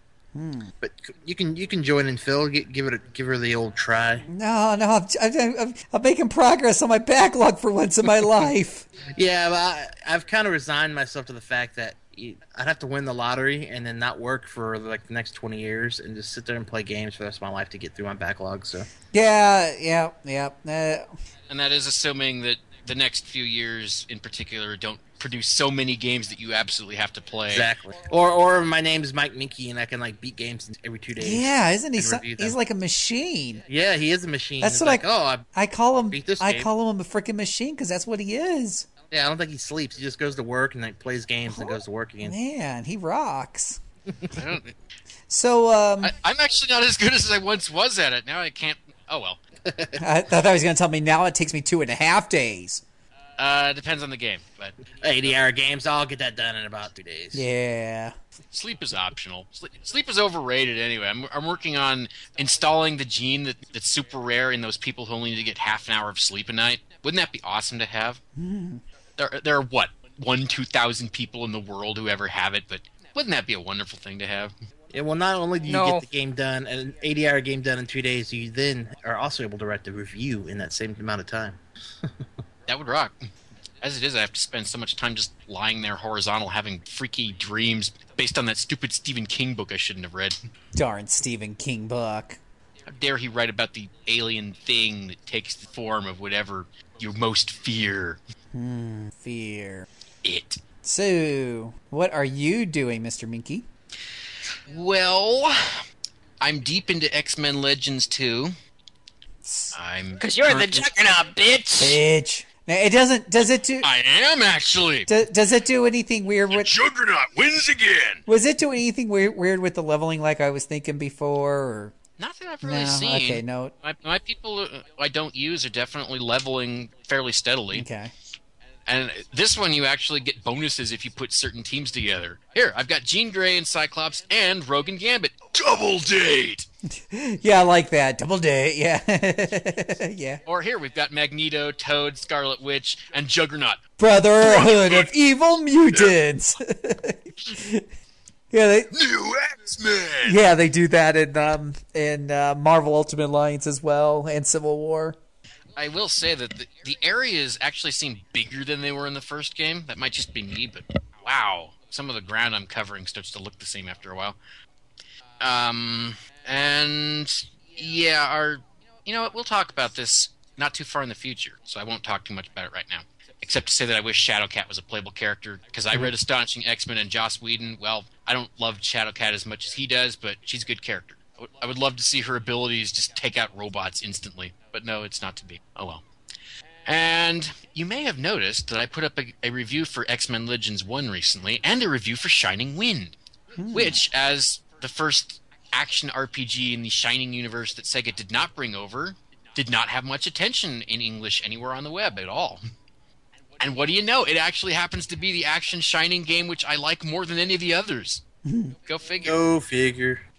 And again, in the near future, we will be doing a show where I go more in depth into this thing after I dump large quantities of scorn on what came before it. But why you no love Shining Soul? Do you really want me to go into that now, Anna? No, because we're going to go into it on the show. Yeah, I don't want to remove any of my bottomless level of scorn for Shining Soul right now. I want it to stay fresh, filled to the brim, and ready to explode from overpressure. I'm going to get it all over me. Ew. Like a geyser of... Ew. I don't know what you're picturing, Phil. And no, I'm guessing a geyser of blood, since that would be thematic to the podcast. Yep. Bloody good fun. Yeah, Shining Wind, thank you, Sega, for not bringing this across the ocean when it actually is a decent game. Although if Sega had brought it over, chances are it probably would have thrown the massive loading times of Shining Tears into the mix, which I am not a fan of at all. And let's see, I continue to ever so slowly plug away at the original Summon Night, which is a cute enough diversion as a tactical game. It's kind of repetitive, and boy, howdy golly, you better be prepared to do some massive grinding if you want to buy new equipment, because, geez, you don't get a whole lot of money for battle in this. And I will be playing Record of Agarest War on Steam soon enough. I got a review copy for that, and I will take however long it takes to give our site what it has never had before. Someone willing to suffer long enough to get through Record of Agarest War. Although I understand, John, it was not so suffering to you. Okay. What was that? Record of Agarest War did not feel so much like suffering to you as it does to some. No, I haven't played it too far into it. I've played maybe a few hours. Had a friend over. Hey, let's check it out. Well, basically, I have a couple of the limited edition of the original, and it was so. You have the sausage box. Yes, the awesome booby mouse pad. Yeah, and my wife wanted to play with it too, so she's like, "Let's open one." Your wife wanted to play with the booby mouse pad? Yes. Okay. It intrigued her. Well, it's kind of like a gag gift or a gag item type thing. So yeah, we opened it up and played with all of the contents. So I popped it in, played it for a little while, and it wasn't terrible. I should say I was kind of enjoying it. It was fairly fun. I like strategy RPGs, and I didn't get too far to maybe really see or notice any of the warts in the game. Obviously the story and the translation and the dialogue weren't top notch. It wasn't gripping, but the combat and the gameplay weren't too bad. I was enjoying it. Okay. Well, I'll keep that in mind. I understand this is at least 40 hours. Version, or the Steam version, which one of is it? Isn't the first game, is it? It is the first game. It is the first game? Okay. Yep. It is. I thought it was the third Steam one version that But it Ghostlight. includes all of the DLC. Okay. Yeah, let me see. But isn't most of the DLC just like weapon packs and cheats? Yeah, it's costumes, weapon packages, extra income. Just Let's see. I got things this to comment from keep you Ghostlight forward. on it. Ghostlight says, as this version is based on the North American Xbox 360 release, which was never released in Europe, for the first time European gamers were able to achievements, blah, blah, blah, blah, blah. We've also taken the opportunity to review user comments and fix a few bugs, removing animation glitches, changing characters' initial inventory to better match the equipment they're able to use, and improve the lighting and selection of exploration points that users had reported as being a little too dark. Finally, a special thank you for our fans for their support. We've made a large section of our Xbox 360 DLC free and included in the game from the outset. Not only that, but anyone who pre-orders the game will receive a 20% discount on the standard price of $19.99 will also receive a selection of additional DLC not available to all users until a few weeks after launch. Cool. Did you get all that? Yeah, but the DLC in that game isn't like expansion pack DLC. It's like some, armor. The costumes, I guess, wouldn't be too bad, but or some of the weapons, but the cheats and stuff, I typically avoid those. So it's not as intriguing. Maybe if it was like some extra content, that'd be cool. Well, it says that I have the option to not incorporate DLC. I'll see. Oh, sure, yeah. Anyway, since I have not actually started the game yet, I can say nothing about it except the less than glowing reputation it seems to hold from those who have previously tried to review it. Yeah, I'm surprised it got as bad of a rep it did. Some of the other gaming websites I frequent, it's got mixed. Some people enjoy it, some people hate it, some people And me, it's one of those. I think I would. You take it for what it is. It's not going to be. I don't think it's ever going to be a great game, but I think it can be something I enjoy. Maybe close on the lines of Vandal Hearts. I think maybe not quite as good as Vandal Hearts. So something that's worth my time, but I'm not going to be like, oh, this game's so awesome, or I want to play it again type thing. So that's my my 5 hours in there, 3 or 4 or 5 hours into the game, first impressions. So for what it's worth. Well, yeah, I have no basis to make a judgment yet, and. Well, that covers my gaming. I could always tell everybody that Manhattan Murder Mystery, if you like Woody Allen, is a fun movie. And I could always say that Billy the Kid versus Dracula is not actually as memorably bad as the title would lead you to believe. Even if John Carradine does make some of the most hilarious expressions I've ever seen when someone shines a red light in his face as attempting to use hypnosis. And you can say that the climax is pretty funny because Billy the Kid empties his revolver at Dracula and the bullets do nothing. So he throws the gun at him, beams Dracula on the head, knocks him out, and then puts a railroad stake in his heart. Oh, damn. Spoiler! Nice. Yeah, I know. Spoiled it. Oh, gosh. Like anybody's actually going to watch this who listens to this thing. So spoiled. This is not it. This is obscure, and the only reason you watch it is because it's bad. It was in the mail from Amazon. You just spoiled it for me, Mike. Oh, then I'd better not tell you about the mysterious German girl who Dracula kills along the way. Also, that Dracula seems to be walking in the daylight half the time because the lighting director is an idiot. Cheating. Or the stock footage from Indians because Dracula killed an Indian maiden and they get angry at the stagecoach, and for no apparent reason we have to have them chase. Because it is in the Old West, after all. We can't get by without Indians chasing down a stagecoach. But oh yes, or I could talk about Jesse James meets Frankenstein's daughter. Oh come on, with a title like that. The weirdest crap ever. The title isn't even right. It should be Jesse James meets Frankenstein's granddaughter. I guess those extra 5 letters would have been too much for the marquees. But it's not as good as Billy the Kid versus Dracula, by which I mean it's not as terribly memorable. So you're one of those B-movie aficionados, huh? Or I'll watch pretty much anything. But He's just a total movie buff in general. Pretty much, yeah. I just watched... Well, I told you about this, John. I watched something called Cairo Station, which was made in Egypt in 1958. Yeah. Which is interesting because it's kind of like the neo-realist movement of that era, so you get to see what an Egyptian train station actually kind of looked like at the time. And frankly, for being made in Egypt and thus far from any you'd think experienced film crews, it came out pretty well. Was it subtitled? Was it in English? Yes, it was subtitled. I do not speak Egyptian. Yeah. Do you speak Egyptian? Do you walk like an Egyptian? No, but I understand 4 ladies do, and they'll happily tell me about it if I want to go back to 1986. Excellent answer. They also want to tell me about an eternal flame, I think.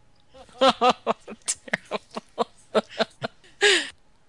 So, I think we've used up this episode's quota of terrible, terrible, terrible things to say. Yeah, I will not talk about Creature with the Atom Brain, no matter how memorable it is. Yeah, I'm not sure that's as memorable as we know. Oh, come on, Phil. Nah. You just know that if a mad scientist and his buddy were housed in a lead-lined laboratory so that they can avoid being detected, and we're constantly sending out dead people who have been using the power of radiation, they are now able to do things like bend steel bars and just kill people and take bullets, and then they die in a couple days. It's glorious B-movie stuff. You might have figured that out already. As we all know, Creature with the Atom Brain is a title that one uses to court the most sophisticated moviegoers. I think we're losing Phil.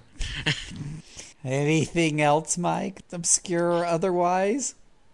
Well, since I haven't talked about it before, I might as well mention It, that Stephen King book.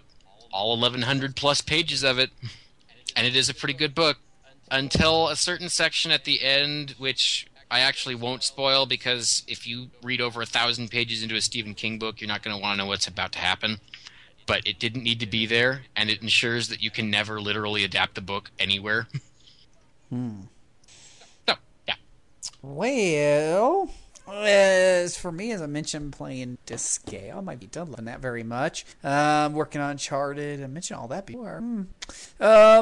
Yeah, I've been kind of getting through the backlog and focus knocking out those adventure games like Uncharted. It's much easier than knocking out the long dungeon crawlers. I'm just saying. Yeah. Well, Disgaea, you could play Disgaea for the rest of your life. They're almost never ending. Yeah, those aren't too bad, I guess. But yeah, they still probably. I mean, because I just really get through them to get through the story. I don't usually do too much of the after content unless it's a DLC story with more story. But just I know that there are optional dungeons and stuff just to say you did them that take hours and hours and hours to get through. Might have an extra cutscene or two. I'll just YouTube leveling those. Up your items. Yeah, I only level up my items just to make myself powerful enough to just breeze through the story chapters afterwards, so I don't struggle with them.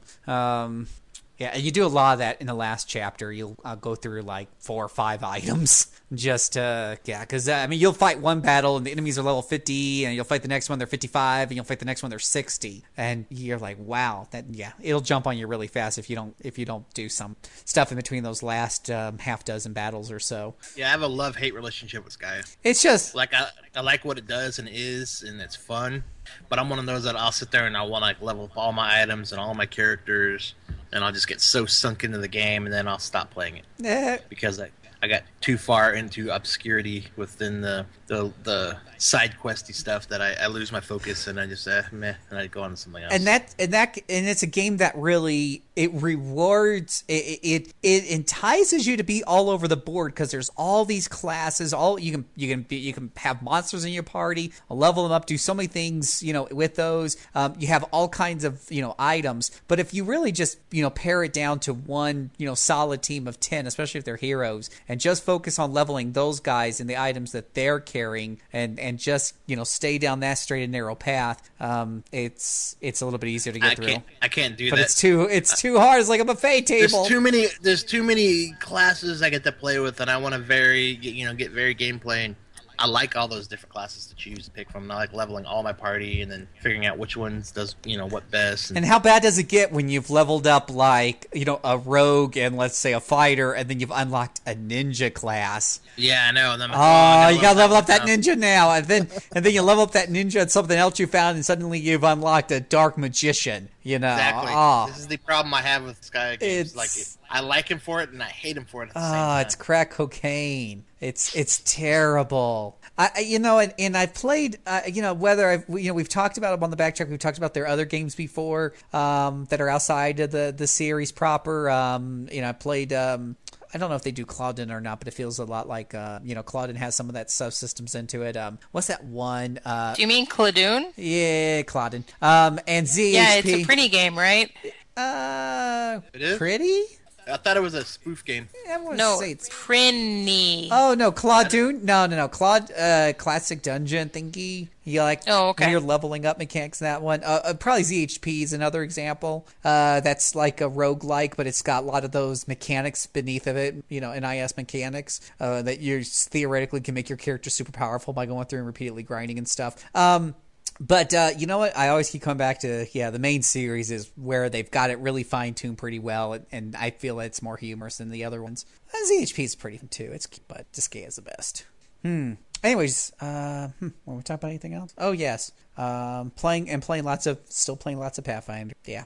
But having a little bit more time now that I'm not doing Wednesday nights as far as Pathfinder Society, which gives me more time with my games. So You said you got dethroned. I got dethroned, yeah. So now I've got those Wednesday nights free to You took that very gracefully, though, it seemed. Oh man, I'm actually, I'm actually loving that extra night a week, and I'm just glad that I didn't realize the politics were just so thick there. It's just, it is what it is. But if you're telling me that when I'm running a Dungeons and Dragons or Pathfinder, whatever you want to call it, game, that basically I have to follow the rules as if I'm running it for a company. If I'm doing it for a job, I'm never going to offend anybody. It's going to be a guest service type of thing. But when it's my hobby, you're acting like a jerk, I'm going to tell you to go away. It's kind of like what we do at RP Gamer. We all do this for fun, but if you act like a jerk to us, we're going to tell you to go away, because ultimately we're not employees of RP Gamer. So, but I work at a hotel where if you're a jerk to me at a hotel, I still got to be nice to you because that's what I get paid to do. So, I didn't realize that when you do that whole, organize for them, on that level, even though I'm still a volunteer, I'm not getting paid, they kind of consider you an employee when people complain about you, even if it's for a very legitimate reason, whatever, then they count that against you. If I had known that from the get-go, I would have said no, just like I would have said that at RP Gamer. But I see how, RP Gamer, we're very good about, when people are a jerk to our staff, we stick together and we address it, we address it as a group of friends who are enjoying a hobby together and not as a bunch of employees of a company that's paying us and being like, Phil, you got to kiss the ass of that jerk. Hey, I've had that happen in the hospitality industry. I had one guest. I was a front office. I was working at the front office. I was a manager, and it was a very small lobby. And we had this group of like 8 people coming in drunk, and they stopped at the front desk and just kept talking about the football games or whatever have you. The problem was they were being so loud and obnoxious that I couldn't even hear the person talking to me on the phone. So I kept saying to like, "Can you speak up? Can you speak up?" And finally, I put the lady on hold that I was on the phone with, and I looked over at these 8 people who were standing right there at the desk. I said, "Excuse me, could you do me a favor and could you just," and I made this downward motion with my hand, like, "Could you quiet it down?" She said, "Excuse me?" I said, "Well, I'm having a hard time hearing on the phone." "Did you just tell me to shut up?" No. I just need you to take it down a few. Do you know who I am? I want to speak to the manager. I am the manager. Who's your boss? Everyone's got a boss. The general manager will be in the morning. So sure enough, I come into work the next day. I work the afternoons. I came into work the next afternoon. She had come down and talked to my boss in the morning. It turns out that she was the president of a large company that has a large account with the hotel that brought in a lot of money. So I, being the guest service manager, had found a way in my infinite wisdom to piss her off. And that was smooth. And that wasn't good for my career. So, of course, the only proper answer when your boss is dressing you down, you say, "Yes, sir. Sorry, sir. Made a mistake, sir." But she was a jerk, period. She just let, her money goes to her head. She's drunk. She's going to act like a jerk, and she's going to walk all over people because she can get away with it because she's rich, So, in your hospitality industry, you got to kiss their ass. Not that I would have known that if she was any other guest in the hotel, the boss wouldn't have cared. But one guest being pissy about me, because I asked him to quiet down, no big deal. But when she's in charge of one of the largest accounts in the hotel, which I was supposed to know through osmosis, I suppose. Yeah.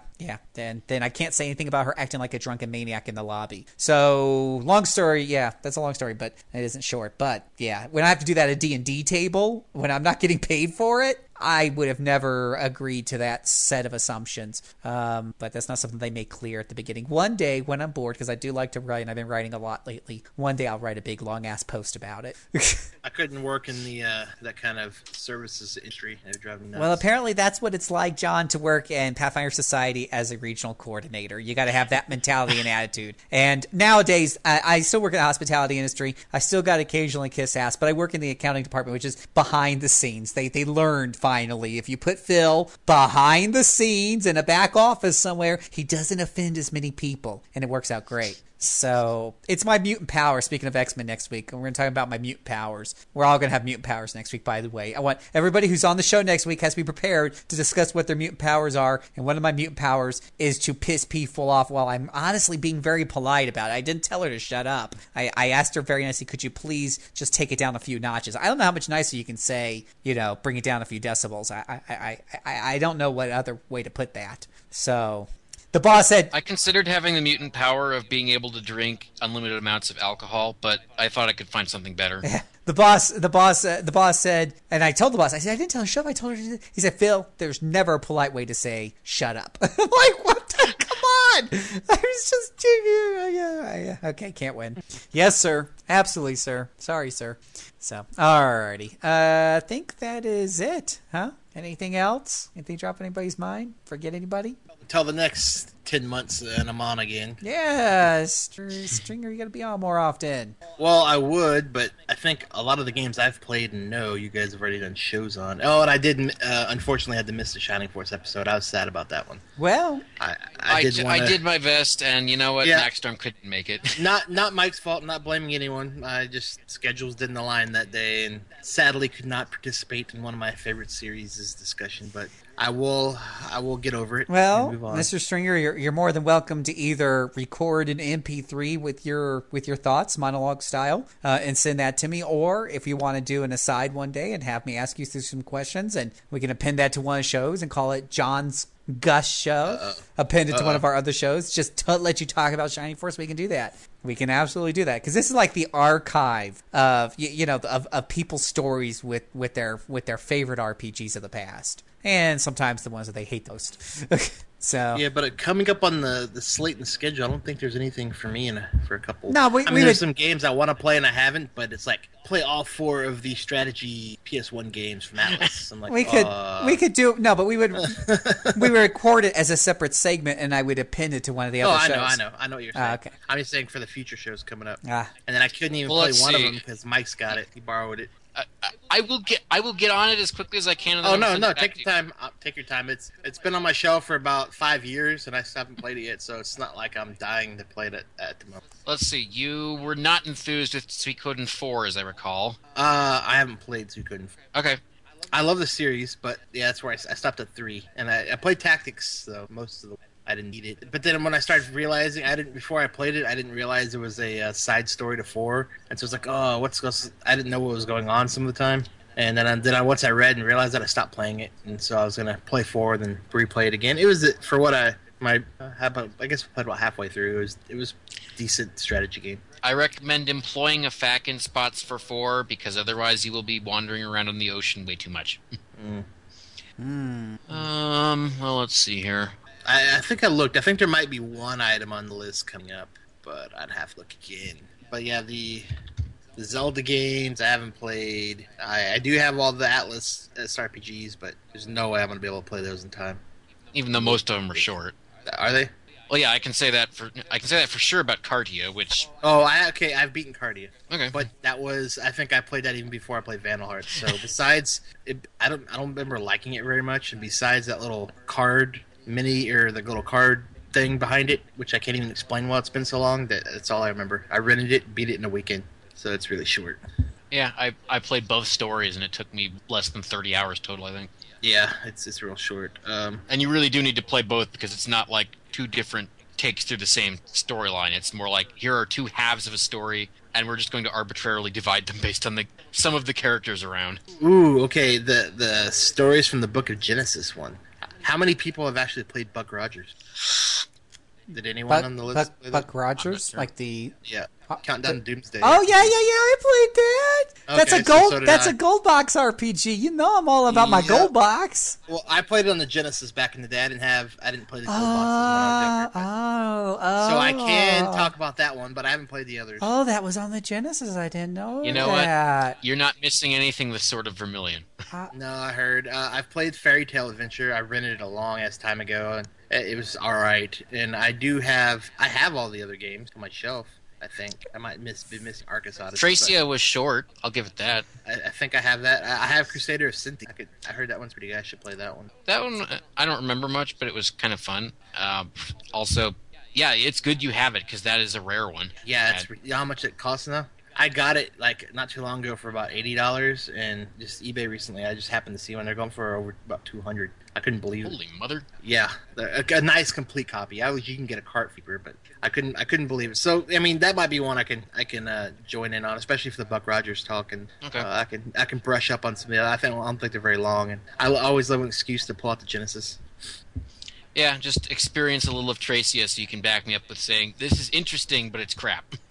Yeah, I have a feeling about half of those. I think Fatal Labyrinth is like that as well. Oh, Fatal Labyrinth is not Bring interesting. me on the show, man. Hmm? I swear that's why you bring me on the show. To back you up when you say something is crap. Did you play Tracia, Anna? I have no idea what that is. I don't even know what a gold box is. Gold box Oh, is awesome. No, how do you not know a gold You got box? Phil started, I Anna! love gold box. I love myself. All Like, the old SSI D&D games from the early 90s. oh, but they were so far ahead of their time. It just, oh my gosh, tactical RPG goodness from the 80s. They came on glorious 5 1/4 floppy disks. They were beautiful. Oh, they were PC games? Well, they start off as PC, and then we got Pools of Radiance on the NES, and apparently Buck Rogers on the Genesis. So we did have a couple of console ports. The C64 got a bunch too. Yeah, All of them. C64. Oh, that's where I originally played it on the C64 at my friend's house, and then eventually got the PC versions for my PC at home. Oh my gosh, it's just so much you could do in those. I mean, things that we praise about games today, they were doing it way back in the 80s on floppy disk. Oh, it was so beautiful. I mean, freaking archaic as hell rule set that you had to read 3 times to freaking know what the hell you're doing, and you could easily gimp yourself into by just picking the wrong race class combination. But outside of that, oh my god. Yeah, those games definitely did not hold your hand. No. Didn't quite age gracefully, but back in the day, looking at them through my lenses of time. Hey, John, how about the Ultimate Alliance games? I played the first one for a few hours. Oh, okay. We're talking about I thought you'd we're finished. talking about those in a backtrack, right? We will Yeah. in a couple months. Okay. It's one of those I was playing that with friends, and then when friends were gone, it didn't have the appeal of playing it by myself anymore. Those are, I think, best multiplayer. Yeah. All right. Well, Well, now that we've gotten that digression now out of the I've way, gotten all that out of the way. We're Oh man, we're still recording? still recording. Yep. We should probably mention that RPG Backtrack is a production of RP Gamer, your source for RPG news, impressions, reviews, articles, and home to the best gaming community on the net. Write your questions and comments on our boards or email jcservant@rpgamer.com and help shape our future shows. Don't forget to follow us at twitter.com/rpgamer and become our biggest fans at facebook.com/rpgamer. You can follow me at twitter.com/jcservant. As always, listen to our previous podcasts, including our awesome sister show, the RPG Cast, all at rpgamer.com. On behalf of Mike and there's this other guy and Anna, we thank you for listening. So do us a favor, go and rate us on iTunes, give us 5 stars, say that you love listening to Mike, Phil, Anna, and that other guy, and I am insulted. whoever that other guy is. Stringer. Yeah, thank you for being on the show, String Bean. We appreciate it. Yeah, I see how welcomed I am. You're I loved. like this guy. Well, I'll just add this guy. Just He's like loved. a placeholder guy. Yeah, placeholder. hey, at least you said you're this guy and not this gal. Phil's been known to make that mistake. Yeah, unfortunately the vodka ran short. Otherwise, you would probably have changed genders a few times by now. All right, Mr. Minky, put us to bed. I think we went through most of the blood ideas, except blood sausage. Somehow we never talked about that while we were discussing Vandal Hearts. And now that all the blood is flowing out of your brains and into the extremities so that you can go do exercises or something, it's time to go to bed.